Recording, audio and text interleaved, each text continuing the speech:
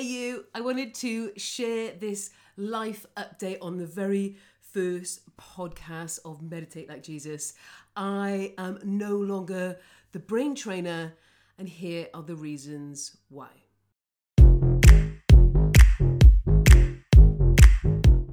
For around 15 years, I had a business called The Brain Trainer. I helped people retrain their brains, retrain their negative thought patterns to something more beneficial. We have this incredible ability to rethink our thoughts, and I found ways of getting to key stories and key beliefs that helped people just look at them in a different light, or just let go of some of the anger, the hurt, the trauma in a positive way, and so that their brain and their body no longer drew on those negative repetitive thought patterns, negative feelings, even when it was 5, 10, 15 years, 20 years later down the line, where that idea, that belief had come from, what had influenced it at the time, but it had grown into this surefire, rigid idea, maybe about themselves or about their life potential. I loved this business. I loved my clients. I'm going to get emotional. I trademarked The Brain Trainer. It became part of my identity, I guess. I love talking about the ability to feel better about ourselves, but also to use the natural processes of the brain to just feel that natural wellness feeling. And I was just really happy with the work that I was doing. I certainly wasn't looking for anything else to come along. I was on a good track in my life. I was feeling on top of the world. I really loved the business, like I said. I loved the people around me. I loved where it was going. I was doing a lot of meditations at the time. I'd started off my day with a 3-minute meditation, a kind of moment just to center myself, collect my thoughts, take some breaths, and just move into my day from a place of clarity. And from there, I developed a deeper relationship with meditation. 10, 15, 20-minute meditations, maybe after a yoga session, maybe just in the middle of the day, maybe at the end of the day. I just had it as my moment to pause. And I started then creating my own. I created my own guided meditations. A lot of people say that my voice sends them to sleep. I think it's a compliment. Helped people get to that sense of calm, sense of peace. There's so many great benefits of thinking in certain ways and communicating that with your body. If it's in stress, if it's in worry. I baked into these meditations various other modalities in terms of energy tracks, specific music, silent subliminal messages, use specific words. It was all stacked in there. I included binaural beats, gamma and delta wave activity. Like, it was a track, one track, but I had so many layers baked in. And they did really well. I sold them. I had people messaging me like months, years later saying, I still listen to your voice every night before I go to bed. And I was on a platform, one of the biggest meditation platforms, as one of their sort of top teachers, getting 5-star ratings. Like, people loved this stuff, the stuff that I was doing. I had no reason to overnight give it up. And I wouldn't have done so if it wasn't for the shocking and profound and transformative truth of when God entered into my life in one night and just changed my world and changed my life forever. So if you're interested in knowing that full story, I will put a little link into my full testimony. But to give you the juicy highlights, like I said, I was doing good. I had my business, The Brain Trainer. I was training my own brain. I knew my inner thoughts, my influences. I knew and understood a lot of what my thought energy was doing, how I was sort of creating my life through one thought at a time. And it had got mixed up and fused with this spiritual idea that the universe has our back. At the time, I just soaked up law of attraction and manifestation as my sort of spiritual path, that was in some ways feeding the spiritual need that I had, that I didn't realize I wasn't getting the good stuff. I wasn't getting to the meat of the spiritual source. I was getting this fake and deceptive spiritual junk food, as I now see it. And if I just think back to how my beliefs were back then, they really had no consequence. They really had very little humility, and they had very little substance.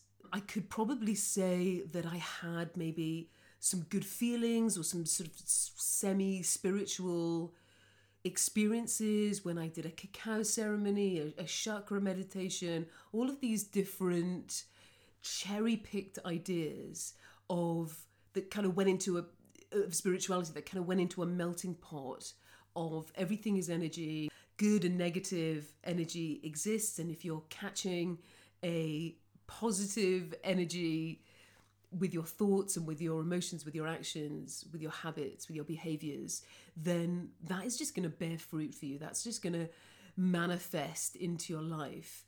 I'm hesitant to say new age because it wasn't quite new age. It really is that law of attraction manifestation that is the new age that kind of came about in the 70s, that age of Aquarius, where everyone was just thinking, right, the technology era is over. We're now in our spiritual era, living in this way that everything can just be spiritual. And what did that mean for me? What does that mean to you?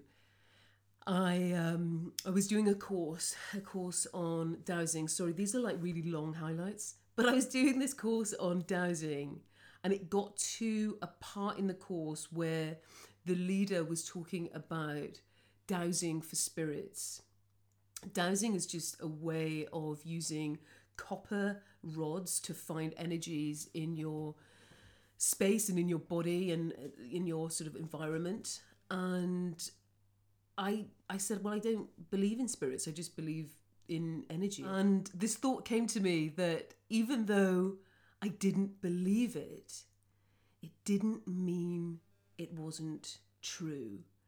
And that idea took place in me in such a deep way that I had to question what was true about what I was doing, what is true about the spiritual and physical realities of this world, what is true about my spiritual connection to a higher power, which I didn't believe in at the time. I never believed in a higher power. Maybe I believed in a force, a love force for good. I can't quite remember, even if my beliefs were fully formed or they were just hopscotch from one to another.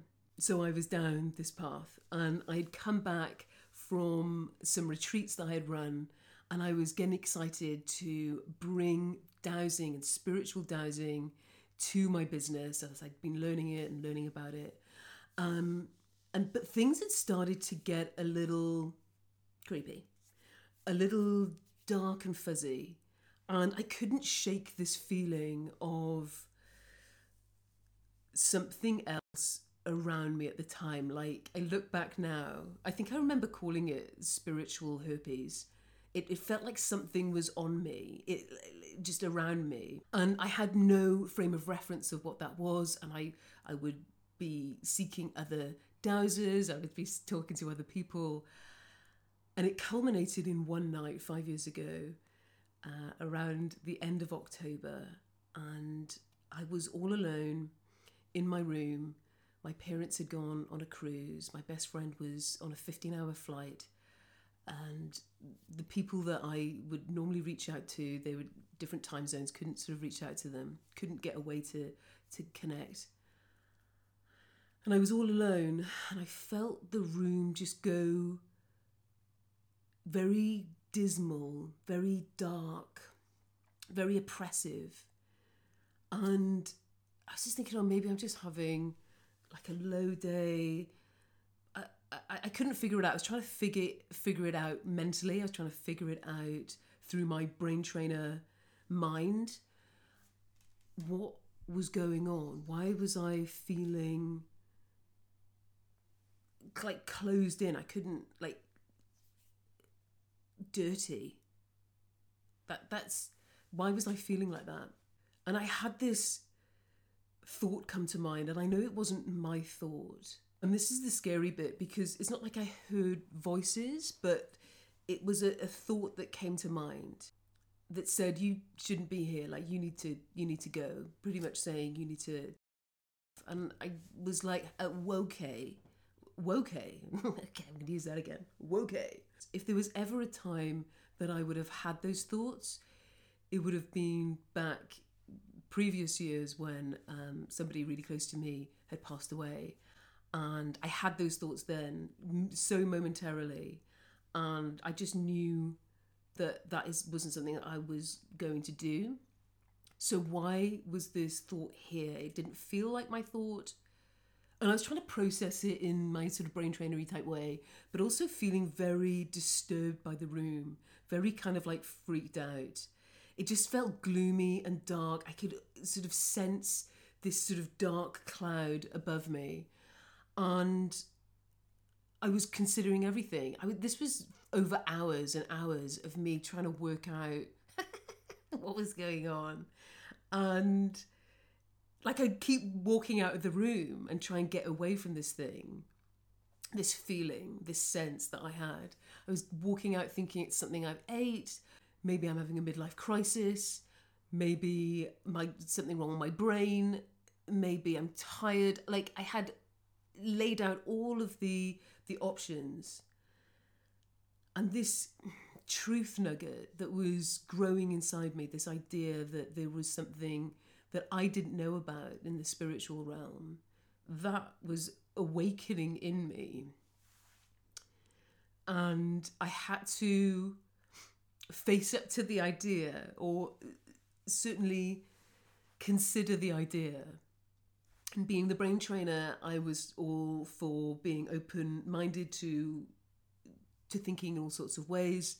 So why wouldn't I, in that moment, be open to the idea that there are spiritual beings in this world and that there is a God? And in that moment, I called out to God, not expecting an answer and not really knowing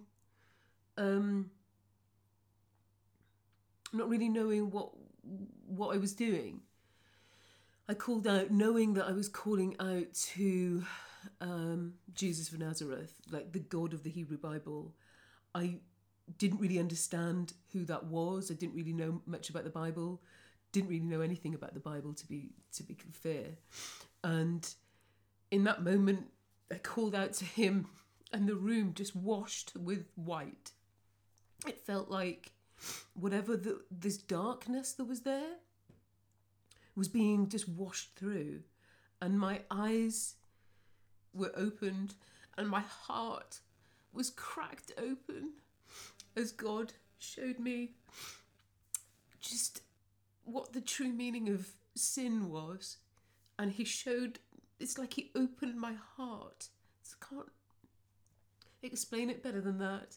And just showed me all the things that I was doing that were not the plan that he had for me, not the things that he wanted me to do, and was certainly not beneficial to my life, that I thought were just fun and silly.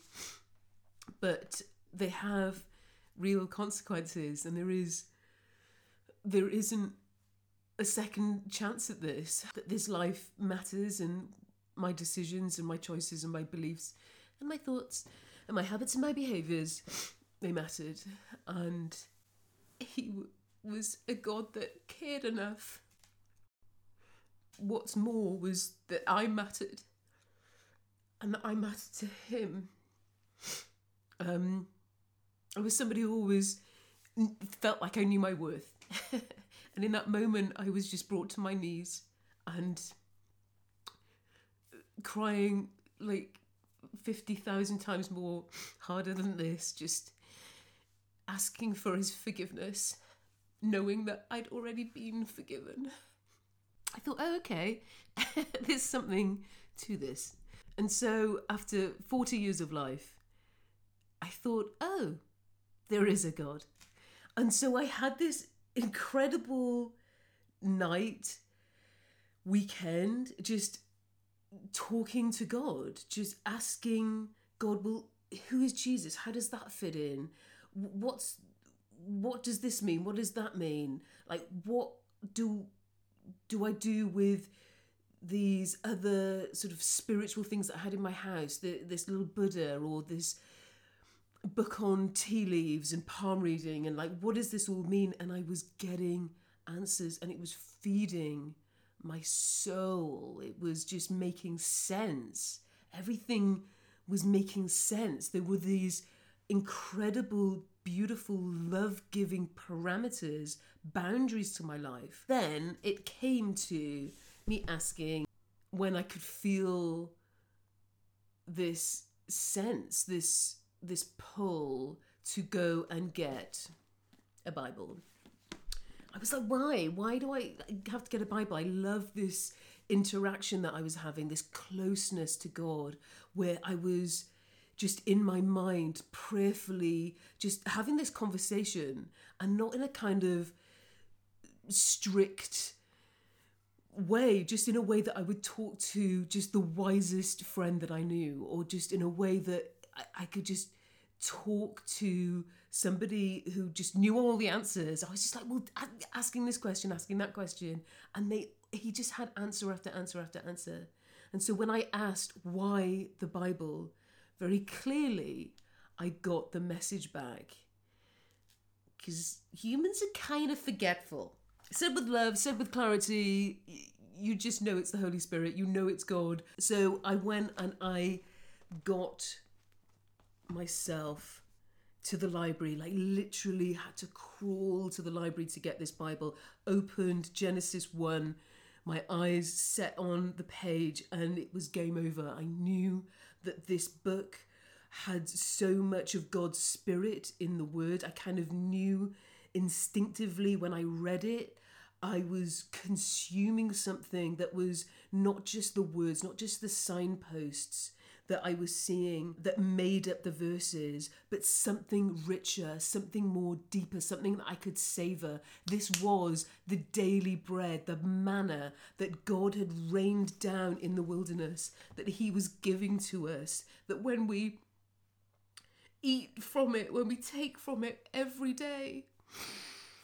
Why am I such a crybaby, God? Don't answer that.